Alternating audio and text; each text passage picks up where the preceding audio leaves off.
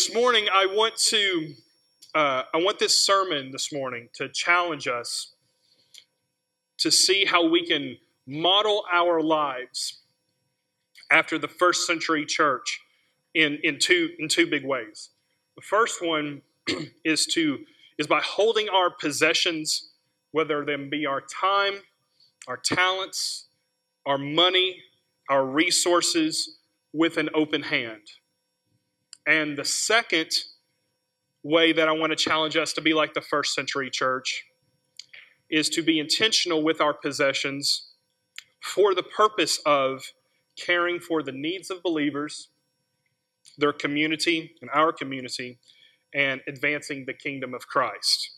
So if you have a copy of God's Word this morning, I want to encourage you to turn to Acts chapter 4, fifth book of the New Testament, right after the Gospel of John. Acts chapter 4, verses 32 through 37. And it will also be on the screen this morning if you don't have a copy of God's Word this morning. A little bit of context as you're turning there this morning. Peter and John have been released from prison after they were tried by the Jewish religious council for healing a lame man in Jesus' name. The disciples and the early Christians began praying for boldness because they knew the threat they were under by Rome and by the Jewish religious establishment. The church began to organize in order to protect itself against these threats and to be a witness in their communities by pooling their resources, selling unnecessary possessions, and giving them away to any who had need. This is one of the most radical passages in Scripture, yet it's one of the most powerful passages in terms of the difference the gospel makes when it takes root in people's hearts, when it takes root in a church, both personally and collectively, again, as a body. So if you have a copy of God's Word, we're going to look at Acts chapter 4, verses 32 through 37, and it says this. Luke writes under inspiration of the Holy Spirit, "Now the full number of those who believed were of one heart and soul. No one said that any of the things that belonged to him was his own, but they had everything in common. And with great power the apostles were giving their testimony to the resurrection of the Lord Jesus, and great grace was upon them all. There was not a needy person among them, for as many as were owners of lands or houses sold them and brought the proceeds of what was sold and laid it at the apostles' feet. And it was distributed to each as any had need. Thus Joseph, who was also called by the apostles Barnabas, which means son of encouragement, a Levite, a native of Cyprus, sold a field that belonged to him and brought the money and laid it at the apostles' feet." Now, I want us to notice verse 32. Let's read verse 32. It says, "Now a full number of those who had believed were of one heart and soul, and no one said that any of the things that belonged to him was his own, but they had everything in common." Now, before we get really deep into it, I don't want us to misunderstand that this verse is saying that believers are mandated or commanded to sell literally everything that they have. That this is a thing that if you don't do this, then you're not a believer. This isn't a proof text either for what some would say as early communism. Okay, just giving away everything and everybody gets their piece of the pie. The people still had possessions. The Christians of this time still had possessions, even though they were selling them. We see many references of early believers still having, quote, their homes. We see this in the next chapter when we find Peter telling Ananias and Sapphira in chapter 5, verse 4, that they weren't under any obligation to sell their property. But I think the key difference is how believers in the early church viewed their possessions with an open hand rather than a closed fist. This is mine. It doesn't belong to anybody else. I refuse to help anybody else with it. The early church viewed their possessions, their money, their resources, their time, and their talent with a wide open hand. And I've talked about this before when I covered Acts 2:45 a couple months ago. But the early church's viewpoint on possessions, which I believe should be our own as well, is that our heavenly possession of Christ outweighs any earthly attachment to anything material. That our willingness to hold possessions with an open hand is real life evidence that communicates this earth is not our home and that our true treasure is in heaven. When the early church intentionally and purposefully sold their possessions and gave away their possessions in many senses to anyone in need, they put what could easily be a theoretical, theological belief that I should give up everything I have for the gospel. They put that into real life action. Now, you may already be sitting here this morning and saying to yourself, Stephen, I don't have an abundance of money. I don't have an abundance of possessions to just necessarily sell or give away. I would say that one, we don't give and serve and give of our time and our resources from a position of abundance. If we think about it, we give from the position, the reason, the motivator of our giving is not just because we have so much stuff that we could do without a lot of this, even though that may be the case in many of our situations more than we realize. The reason we give is from a position of gratitude and faithfulness to Christ as God leads us because of what has been done in us. That God gave up immeasurable amount for us and gives us more than we could ever ask or imagine. Therefore, we aren't attached to any of this stuff, and we give just as Christ has given to us. It's a tangible, I don't want to say a one-to-one because it's not a one-to-one. Christ gives far more than we can ever give to him. But it's an example of Jesus gives to us, and therefore we give to others. And again, if we think about it, even though we may not have an overabundance of money or possessions, we all of us, and I'm firmly convinced of this, that all of us in this room have something to deploy for the benefit of those in need and for the building up of the church. Every one of us has something that we can put into action, that we could give, that we can say, a resource and time, talent, something that we can deploy for the purpose of building up the church as a means of showing our witness to both people inside this church and to our community. For example, you may have talents that right now you're simply not using for his glory.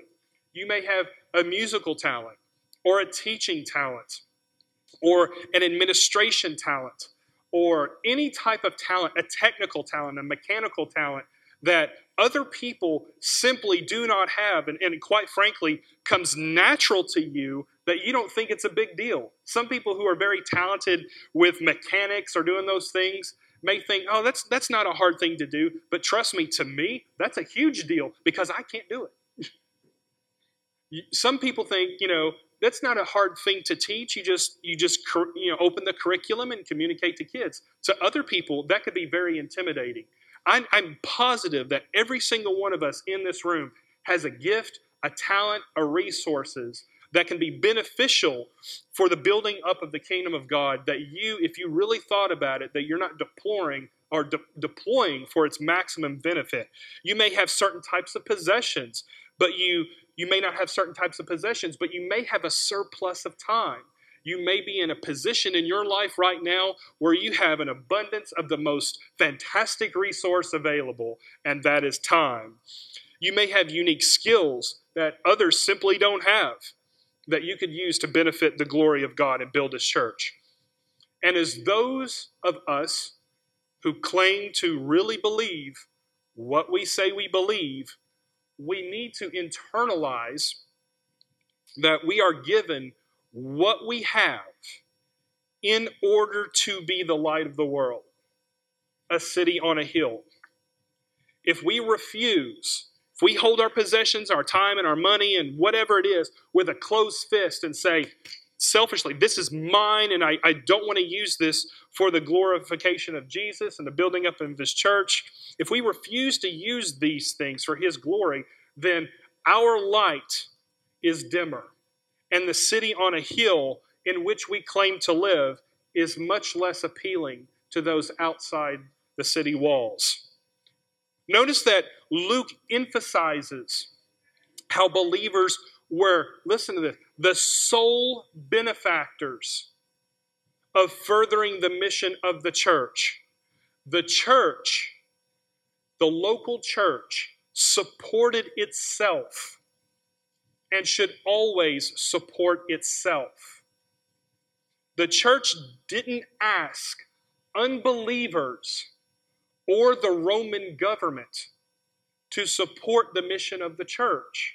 This was the mission and the task and the responsibility and honestly the command from Christ to the church to go to the world, not the other way around. The early church trusted that God would provide through the membership of the local body to accomplish its mission. In the local church, as a response to the command given in the Great Commission, what they decided to do is they pooled their resources together because it believed in the mission of the church. We call it the Great Commission. That it was the church, empowered by the Holy Spirit, supported by believers, that was meant to go to the world. The first century church didn't view its mission as the responsibility of the Romans to fund or unbelievers to fund in the community or those outside the faith to support. The mission of the church was completely supported by believers who gave and trusted in God's provision. That when we give of our time and our resources, all of those things together, we're pooling together, trusting that God would take all of our resources further than we ever could on our own. And it's important, it's vitally important that the Church of the Lord Jesus Christ understands that our witness isn't just that we do ministry. It's also how we do ministry. That is our witness as well. How we pull things together, how we support our ministry endeavors, how we pay for things, how we do things, how we teach those whom it is our responsibility to build and to teach. This is the purpose of the offering.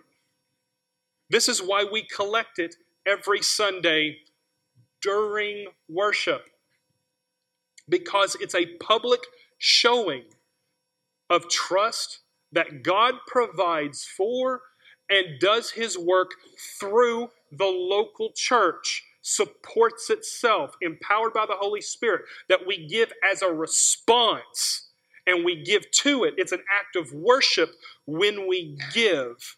It's an act of worship, friends, when you take that Sunday school class and you are faithful week in and week out. It's faithful, friends, that every time you come and you serve in the kitchen on Wednesday nights, that's an act of worship, or that when you serve in the nursery, or that when you work on the church vans, or that you put the filters in our air conditioning system. All of these things, when we give from the abundance of our time and our talent and our resources that other people might have, each of these things, it's vitally important that we understand that these are acts of worship, not just acts that we do around the church to serve it, but these are acts of worship.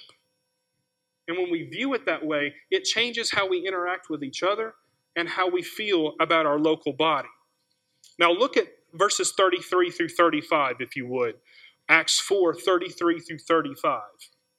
The Holy Spirit writes through Paul or through Luke, it says, "And with great power the apostles were giving their testimony to the resurrection of the Lord Jesus Christ, and great grace was upon them all. Verse 34 says that there was not a needy person among them. For as many as were owners of lands or houses sold them and brought the proceeds of what was sold and laid it at the apostles' feet. And it was distributed to each as any had need. Notice how verse 33 is somewhat of a kind of interlude between what's happening in verse 32 and what's happening in verse 34, where Luke is talking about the church selling and giving away possessions. It's almost as if Luke should have written verse 33 at the end of verse 35 as a conclusion. If I were writing it, that's how it would go. But I didn't write this. Luke, empowered by the Holy Spirit, wrote this. So there must be intentionality here. There must be purpose. So why put a verse talking about giving testimony to the resurrection between verse 32 and verse 34? I think this is why. In verse 32, they were selling their possessions, and it says they had everything in common. Then they gave testimony. Then it was what? Distributed to those who were in need. This is obviously a consistent and a constant practice happening within the church over time. But I believe the Holy Spirit, writing through Luke here, wants the reader of Acts to understand when it comes to faith, there are actions that follow just doing worship or giving our life to Jesus. That when we give our life to Jesus, that when we confess Jesus as Lord, there are actions that follow. In fact, there must be actions that follow for us to show ourselves as true believers. If you don't believe me, take a moment and read James. Very clear about this. That when we give praise to Jesus, the way that we show that that is authentic, that that is true, that that's taken root in our heart, is when we testify to the power of the resurrections, actions follow as a natural result. Obviously, I don't think salvation is earned by these actions. I don't think we can do enough good works to get into God's good graces. It's impossible. But at the same time, friends, there's a visible, tangible proof of our faith to the world, at least, we are trying to reach it in seeing when we do these actions. Luke's making the point that praise and bearing witness to the work of Christ, coupled with our actions as believers and as a church, are two sides of the same coin of faith. That our work, the things we do, is reflective, is a proof, is a fruit, as Galatians would say, of what Jesus has done in us. That Jesus gives of himself, he empties of himself and gives himself away for our good and his glory, and we in turn do likewise with the things and the possessions, the time, the resources, all of those things that we have in order to give him glory. Therefore, we hold our money, time, talents, possessions, etc., with open hands to our brothers and sisters within this congregation and to those in need, because Jesus holds grace and mercy open to us with outstretched hands. It's also important for us to understand that the apostles weren't selling and giving away possessions as a matter of just simple philanthropy or giving their stuff away for a tax break. Okay? That wasn't the motivator of what they were doing. Verse 32, if you notice, is sandwiched between two verses talking about selling and giving possessions. It's clarifying for us that selling and giving away our possessions in whatever form that we find them, and giving them away is supposed to be intentional and used for the purpose of Christian means and Christian endeavor and Christian witness. It's clarifying for any reader that the selling, giving away possessions, again, in whatever form we have them, was intentionally done by the early church as a physical manifestation of what the Spirit of Christ does and did in our hearts. Therefore, our giving is much different than giving to a telethon or giving in order that we can get some sort of a kickback later on from somebody else. When we give simply because we love the Lord. I'm going to say that again. When we give to our church, when we give to any ministry within the church, we're not just giving so that we could get something in return or doing it for any other ulterior motives. We give to a ministry and we give to churches simply because we love the Lord. We give because we love Jesus. Full stop. We give because we love Jesus, we love His church, and we want His name to be glorified in our lives. We want His name to be glorified in the church, and we want His name to be glorified with everyone we come into contact. That's why we give, with no other alternative motivations, just for that simple purpose alone. And as a result of that perspective on giving, we have verse 34. What does it say in verse 34? Let's look at it together. Because of that, there was a certain result. There was not a needy person among them. Why? Because their motivation was right. Their heart was right. Therefore, there wasn't a needy person among them. For as many as were owners of lands or houses sold them and brought the proceeds of what was sold. Verse 34 makes it clear the first place of provision for the money that was brought to the church was to alleviate the needs of those within their own body. This is instructive for us on a couple levels, 2 levels. The first is that when many Christians came to faith in the first century, especially if they were Gentile believers, it became difficult for them within the empire to find gainful employment. Christians at this time in the Roman Empire were often viewed with suspicion.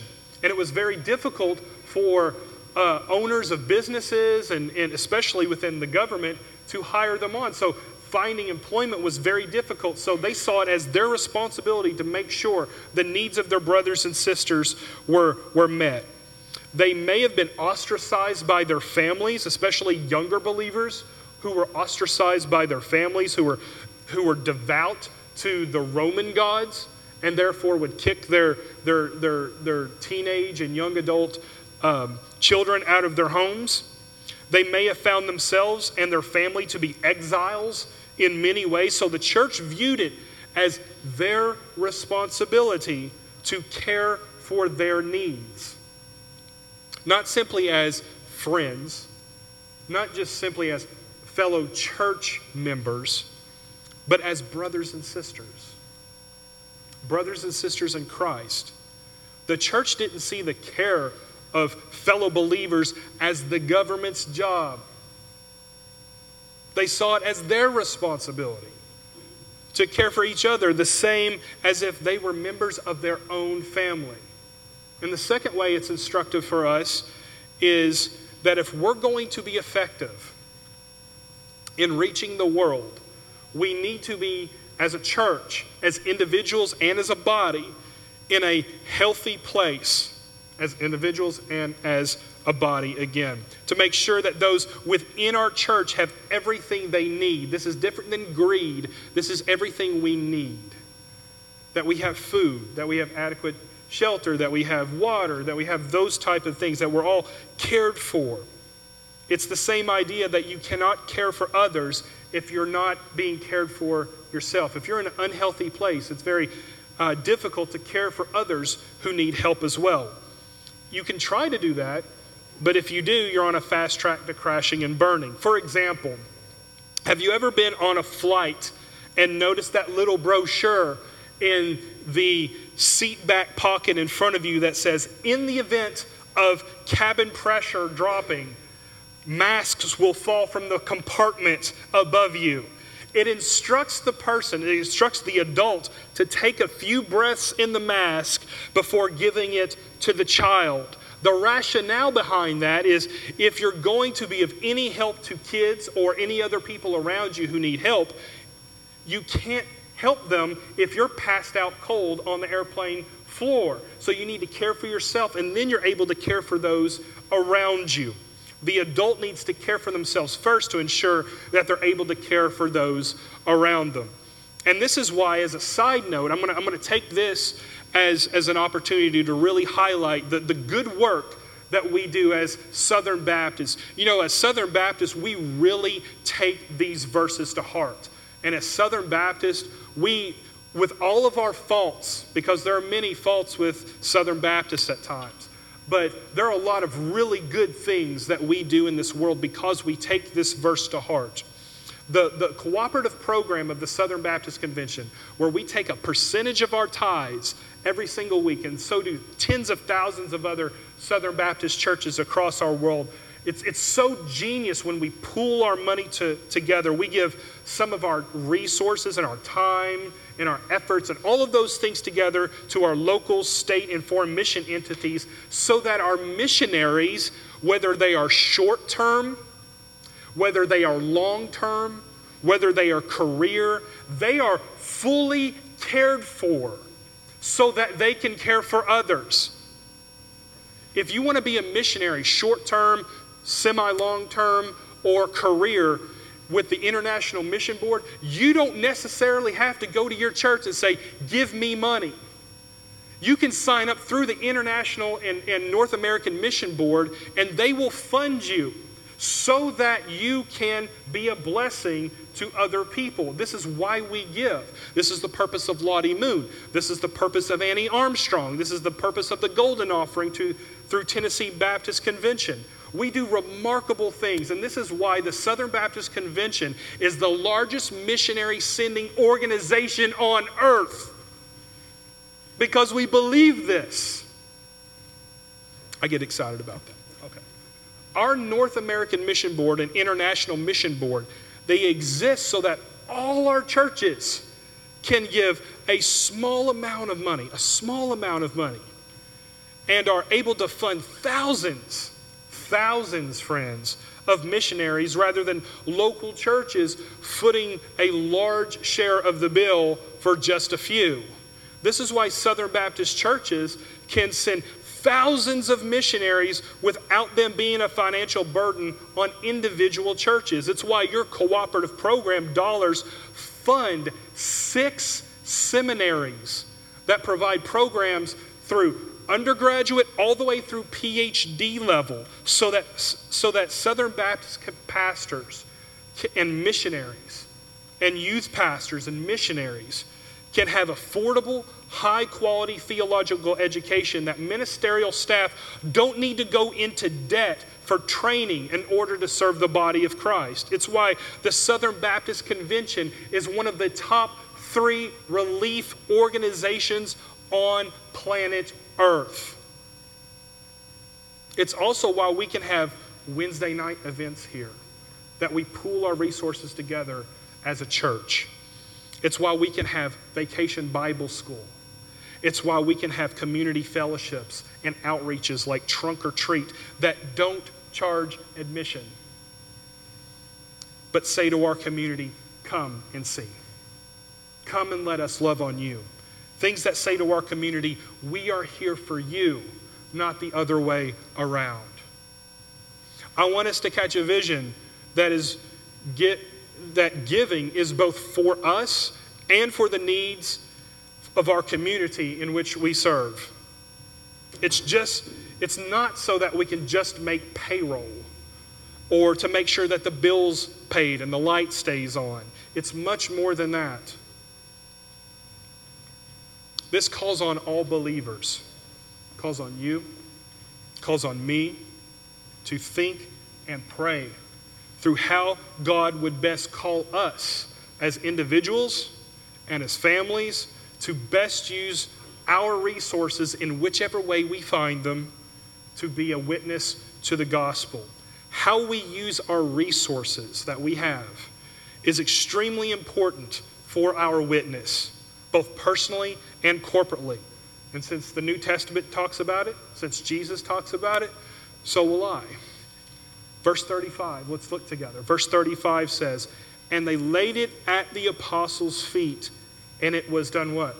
Distributed to each as any had need. Now this isn't a random process. They just didn't pull them together and just said, hey, y'all go and grab what you need. This was a very intentional process, overseen by the deacons, overseen by church leadership, and done in coordination with the local church. This wasn't willy-nilly grab what you want. This was very intentional and done on a person-by-person, individual and family-by-family basis to decide how these things were given. There was accountability structures built into this, just as there are now, and there were ways of determining how the money and possessions were given out. You're a part of this also.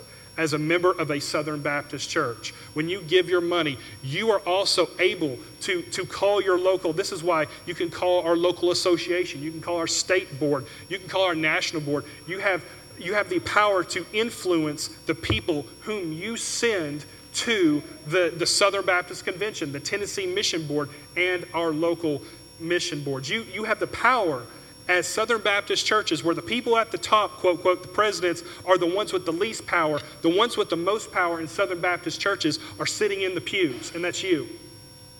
Because we are the ones who give, and we are the accountability structure. And if you look at verse 36, it says, thus Joseph, or as a result, Joseph, who was called by the apostles Barnabas, which means son of encouragement, a Levite, a native of Cyprus, sold a field that belonged to him and brought the money and laid it at the apostles' feet.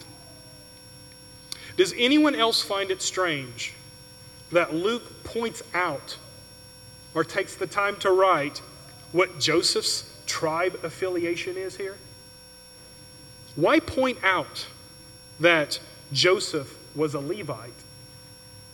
Does it matter? Why does he talk about Joseph being a Levite before talking about his assistance and support of the first century church? Well, who were the Levites? The Levites were the tribe who assisted the most in public worship. Many times the Levites, they weren't just financially sound, but here's who the Levites were. The Levites were craftsmen. The Levites were musicians. They also provided a service of guarding the temple during worship. They assisted the priest in accomplishing the routine ministry tasks and making worship go smoothly. It wasn't just financial. It was all the other things. It was the talents they had. It was the resources they had. It was the abilities they had. It was the time they had. Friends, we should all seek to be Levites in our congregation. That whatever craft we may have, whatever skill or resources we have, we should deploy them and submit them and put them at the feet, as it says in verse 36 and 37, or in verse 35, to lay those at the feet of King Jesus and see what he would do. So this Joseph, a Levite, without fanfare, without public accolade, sought to serve his church by giving in the way that he could. His way was being able to sell the field. The question is, what's yours? What's your way of serving? You may feel that you can serve in a similar way. We're all commanded to give. The question is, what way are you called? So friends, I don't want anything to hold you back from giving to the purposes of his mission in the local church. And I want us to remember this too. Remember this very clearly. Remember, he doesn't call the equipped. He equips the called. So if you're thinking about this and you're like, I don't feel like I have the ability to do so, well, just remember that. He doesn't call the already equipped. He equips those who are called. And if you submit yourself to his purpose, you will find that Jesus provides for you in far more ways than you can ever ask and imagine, in equipping you to do what he's called you to do. So this morning, as Doug comes to lead us in a song of response, I want us to consider a few things. I want us to consider the ways God may be calling you this morning to serve his church. I want us to act on that call as well. Not just think about it, but to act upon it. In what ways is Christ calling you to invest in the mission of Christ and his church? Because we have a command to do so. Could it be that God is calling you to teach? Could it be that God is calling you to volunteer with our student ministry or with our children? Is God calling you to give up being involved in other things that take up so much of your time so that you can have more time and resources to invest in the kingdom? Is he calling you to invest in ways you never considered before and, quite frankly, might be a little intimidating to you? Oh, I could never do that. Maybe Jesus is calling you into that too. You never know. Whatever it is this morning, because it's something, don't walk out those doors in the back this morning. Don't walk out those doors hearing what I've said this morning as just a challenge to become more involved. That's not the point of what I'm trying to get us to do. It's a challenge for us, for you, for me, as believers, to match our investment, our resources, and our time with what we profess in our lives to be of utmost importance. And that's the glory of Christ in our world and within our church. Let's pray together and sing a song of response and respond this morning as the Holy Spirit would lead us. Father, we